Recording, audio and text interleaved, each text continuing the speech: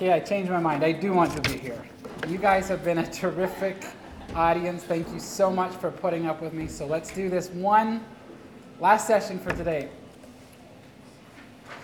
Our story starts this time in England. Remember, James II was very pro-Catholic, and Parliament said we cannot have a pro-Catholic king. So they invited William of Orange, a Protestant from Europe, to come be their king. William of Orange was a distant relative of either James or the Tudors. He did have some royal blood, so he was acceptable that way, but not near as close a claim. There was a man named Samuel Wesley, married to Susanna Wesley, who he called Suki. One night during the reign of William, after James II had been deposed, and William was now the King of England, Samuel Wesley, who was an Anglican preacher, prayed, "God bless our King," and Susanna was silent. He called her into his office later and said, "Suki, why didn't you pray a blessing for the king?" She said, "He's not my king. My king is James II. I do not agree with what we have done." That was an illegal deposition of the king, deposing of the king. So he said, "God bring his curses down upon me." This is what Sam says. "God bring his curses down upon me if I ever share your bed until you have repented of this terrible sin." He said, "If we are to have two kings, we are to have two beds." And he left the house. And he left for 2 years. He came back home to see if his wife had repented. She hadn't. He stormed away again. He met someone on the road and said, "Go back, give her one more chance to repent." When Samuel came back, during his brief stay, Samuel Wesley, for his intolerance, had a lot of enemies. Someone set fire to his house. And he said, "Okay, I'm going to overlook this flaw of my wife and live with her." And because they got back together, John Wesley and Charles Wesley were later born. If they had remained separated, we would not have John Wesley and the Methodists group. We wouldn't have Charles Wesley and so many of the beautiful hymns. Charles Wesley wrote between 5,000 and 8,000 hymns. John Wesley was brilliant, very high IQ, intensely logical. He would argue everything very logically. Charles Wesley was much more emotional and up and down. They went to Oxford, and while they were there, they started what they called the Holy Club. These men were so disciplined that they would write down everything they were going to do to the day, to the hour, and stick to it. They ministered to prisons. They observed every fast day. They were diligent in prayer and Bible study. If anybody was going to make it to heaven by works, they were. Because both John and Charles doubted their salvation, and they were going to use all of their power to earn their way into heaven. George Whitefield was born into a family that owned an inn, like a motel. His father died when he was 2. He had 6 older siblings, but he was the baby of the family, and his mom had great hopes for George. Wanted him to get the best in education. George, as a young man, loved the theater. He'd sometimes miss school because he'd get so caught up in practicing the different parts for plays. He loved the idea of acting. His mother remarried a man who had a terrible business sense, and he ruined the family business before his mom ended up divorcing him. George was on his way to higher education when he was called back and forced to work at the inn. He heard about this idea, though, where you could go to Oxford as a servitor, which meant that you would serve, you would become the errand boy for the wealthy students, do whatever they wanted, and they would in turn pay your way through college. He went there and he heard about this holy club that was derisively called the Bible Moths, or the Bible Bigots, or the Methodists. Another example of an insult being turned into a name that they embraced.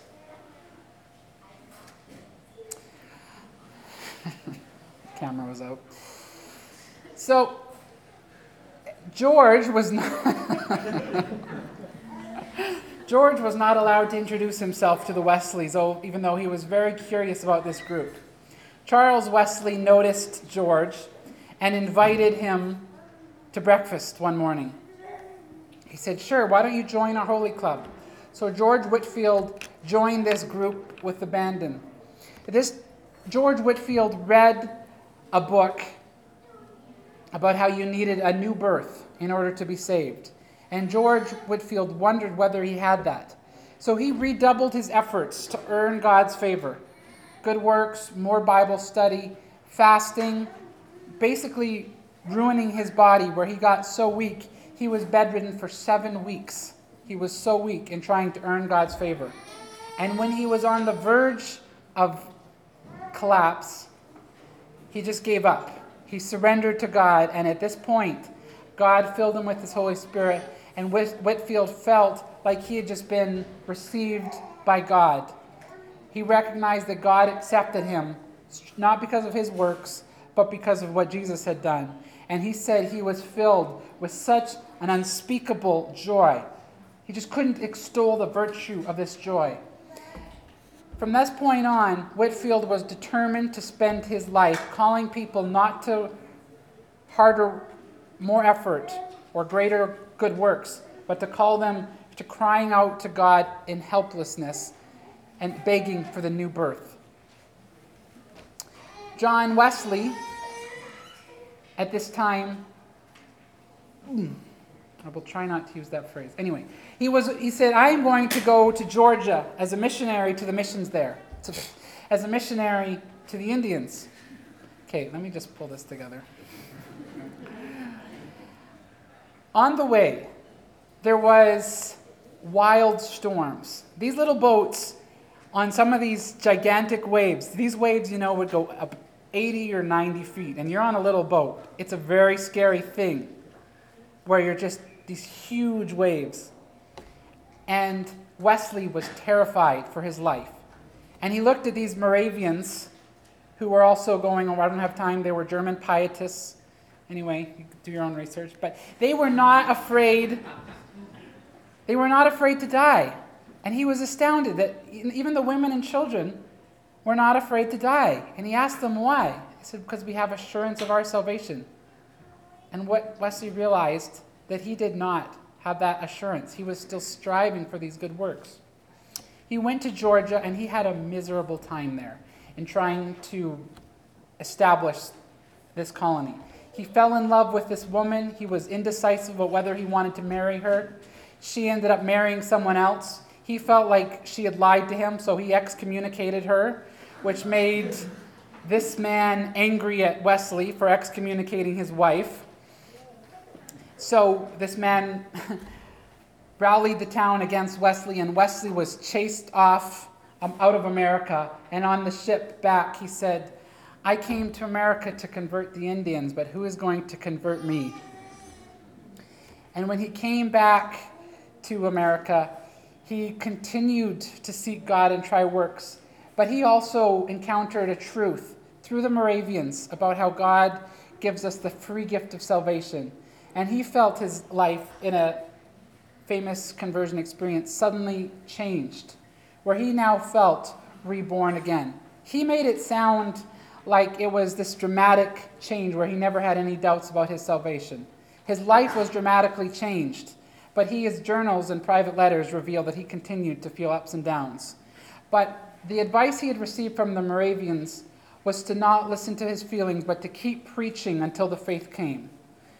In other words, don't let your feelings dictate what's true. Just keep preaching what is true, and the feelings or the faith will come later. So Wesley continued to preach. Charles Wesley had a similar experience. And those two began diligently preaching in the Church of England. Whitefield followed on Wesley's heels to Georgia. While he was in Georgia, he became inspired to build an orphanage for the orphans there because London's orphans were sent to Georgia. And he said they have no place there.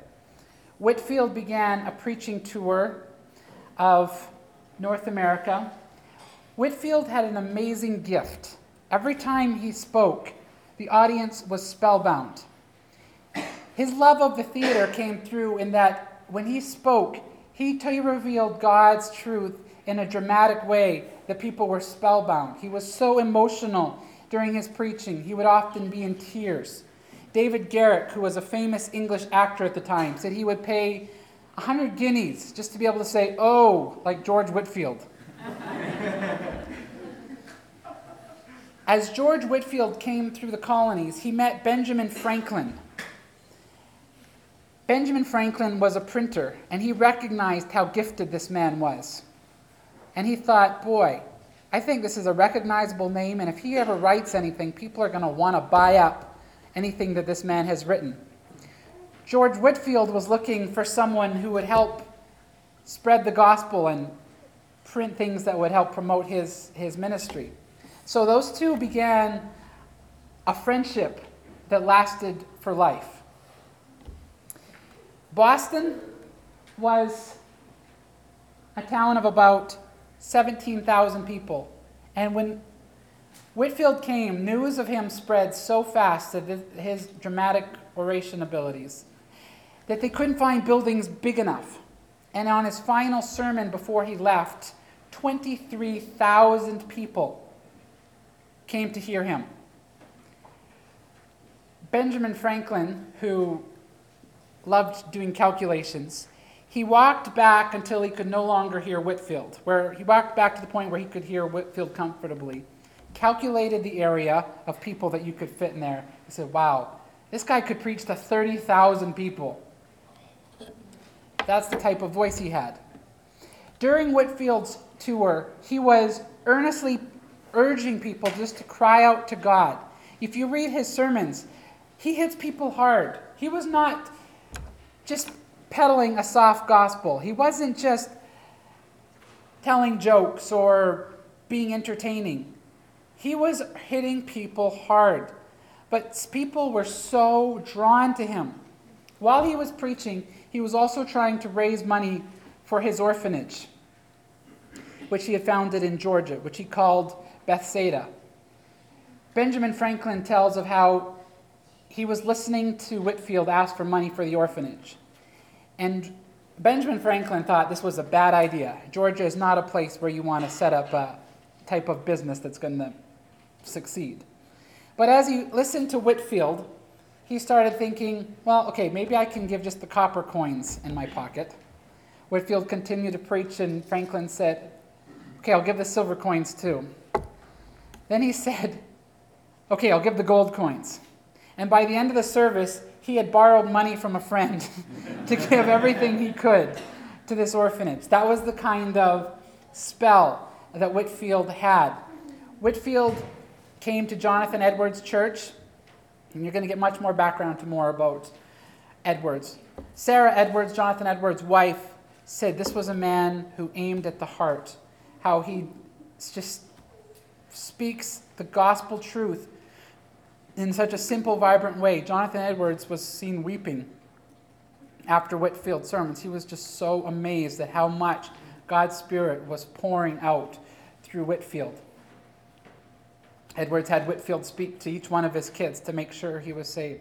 They were saved. Whitefield continued this tour, and he became the first superstar, the first celebrity of the colonies. At one point in his life, they figure that 80% of people would have at least heard Whitefield once. And that He was the most recognizable name in the colonies next to the king. This man told a story about how he was plowing in his fields and he heard that Whitefield was coming. He dropped the plow, unhooked the horse, went and got his wife and got there as fast as he could just to go hear Whitefield. He was bigger than the Beatles. People were jostling each other and trampling each other to be able to get to the front of the line where they could hear Whitefield. Whitefield came back home, only to discover that people had turned against him. And he couldn't figure out what went wrong. It turns out he was a Calvinist and had published his ideas. And the Wesleys were very much anti-Calvinists. A friend of Whitefield, John Cennick, who also preached himself into a grave, was a Calvinist. And he was having supper with Charles Wesley. And they were debating election. And Charles Wesley got so emotional that he scared everybody at the table. And he pounded the table and said, "John Calvin is the firstborn of Satan." This is Charles Wesley, who wrote "And Can It Be?" But people were so shocked at this that this seriously ruptured his relationship with Calvinist Whitefield. Both Wesleys were very much Arminius bent. Charles Wesley would write very pro-Arminian hymns that were directly against Calvinist truths. And it took a long time for those two to reconcile. But Whitefield had other problems going on. He was 25 when he came to America. And before he had left, he had fallen in love with a woman named Elizabeth Delamont. He was trying to block out marriage, but when he got there, he received this passionate love letter from Elizabeth saying, "I'm trying to make room for God in my heart, but it's hard when a rival has taken its place," referring to her love for Whitefield. Whitefield, when he met Jonathan and Sarah Edwards, was so impressed by the love between them and so impressed with how Sarah Edwards was enabling Jonathan in his ministry that he said, "God, please give me a daughter of Sarah, a daughter like Abraham's Sarah, like Sarah Edwards." He was torn. Part of him, he said, wants to get married. I do believe that God has called me to marriage. But he said, I also feel like I need to live my life in a way where I can live completely dependent on God, where I don't need marriage. But he decided that he would propose to Elizabeth Delamont. But he wrote probably what is one of the most unromantic proposals ever written, where he said things like, he listed all the hardships she would have to face. She said, "Are you willing to act as if we're not even married when I'm gone for years at a time on tour?" She said, "And let's no longer use passionate terms of love like the pagans. Let's do this strictly for the love of God." One skeptical biographer said, if he had designed this proposal to ensure its failure, he could not have done a better job. Well, this was turned down, not surprisingly. She had realized that Whitefield was only human and she didn't want him. Whitefield mentioned his desire for love to a fellow revivalist named Howell Harris. Howell Harris said, "You know what? I have the most providential solution. I've had this woman, she's a widow, her name's Elizabeth James, and she has a major crush on me, and I cannot get rid of her." Said, she wants to marry, but I do not want to be entangled by marriage, but I cannot get her off of me, so why don't you marry her? So he set them up. They started writing, and Whitefield was very impressed with Elizabeth's desires for God, but when Elizabeth heard what Howell Harris had done, she was furious. She said to Harris, "Even if you were my father, it would not have been right for you to just dump me off on some other guy." But Whitefield pursued her, and those two ended up marrying, even though they had spent less than a week together, total time, before they got married. Howell Harris ended up giving away Elizabeth James. At the, I was going to say funeral. At the wedding. And Elizabeth's letters show that it took her 10 years to get over Harris. In fact, Whitefield was not an easy man to be married to. He said, "I shall not preach one less sermon in a married state as I did when I was single."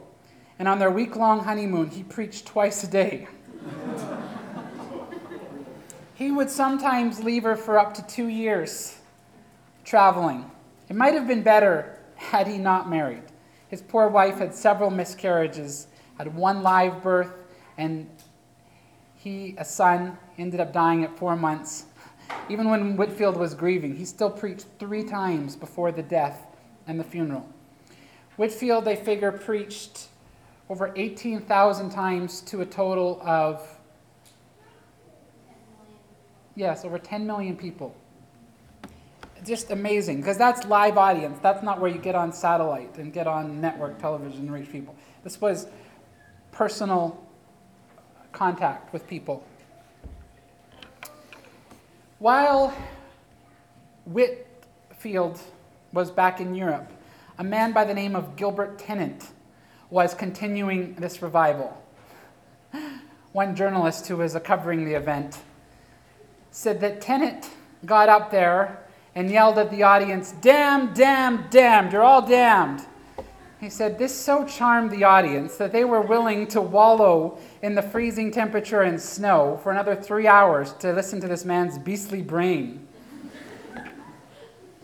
That was their impression of Gilbert Tennant. Whitefield went to Scotland, and he preached such a passionate sermon one evening that he said by the end of the evening, it looked like a battlefield, because there was 20,000 people strewn all over the field. Some people were laying over, doubled over in agony for their sins, feeling such conviction. Other people had just received joy, and they were just exalted and ecstatic that they had got rid of their burden. All night you could hear people either wailing, begging God for mercy, or people rejoicing in praise. He was shocked. He said, "This outdid anything I ever saw in America." John Wesley continued to preach. Churches, they were starting to be rejected by the Church of England. Churches weren't accepting them. So Whitefield said, "Go outdoors, preach outdoors." And both Charles and John Wesley were very reluctant to do that because they wanted to stay submitted to the Church of England. But they started doing it, and as they preached outdoors, more and more people came. Wesley went to the corners where the miners were, where they were just apparently barbaric people, very uneducated. Life was cheap in a mining town. But God's Spirit moved so powerfully that they were just weeping and in tears.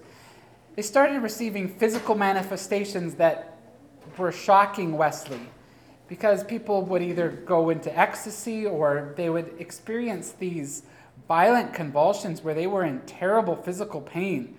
And they would just disrupt the service, but there was such a powerful work of God that was going on.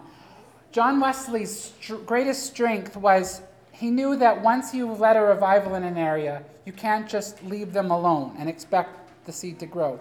Sanctification was very important to Wesley. Because he was Arminian, he didn't just believe that you were once saved, always saved.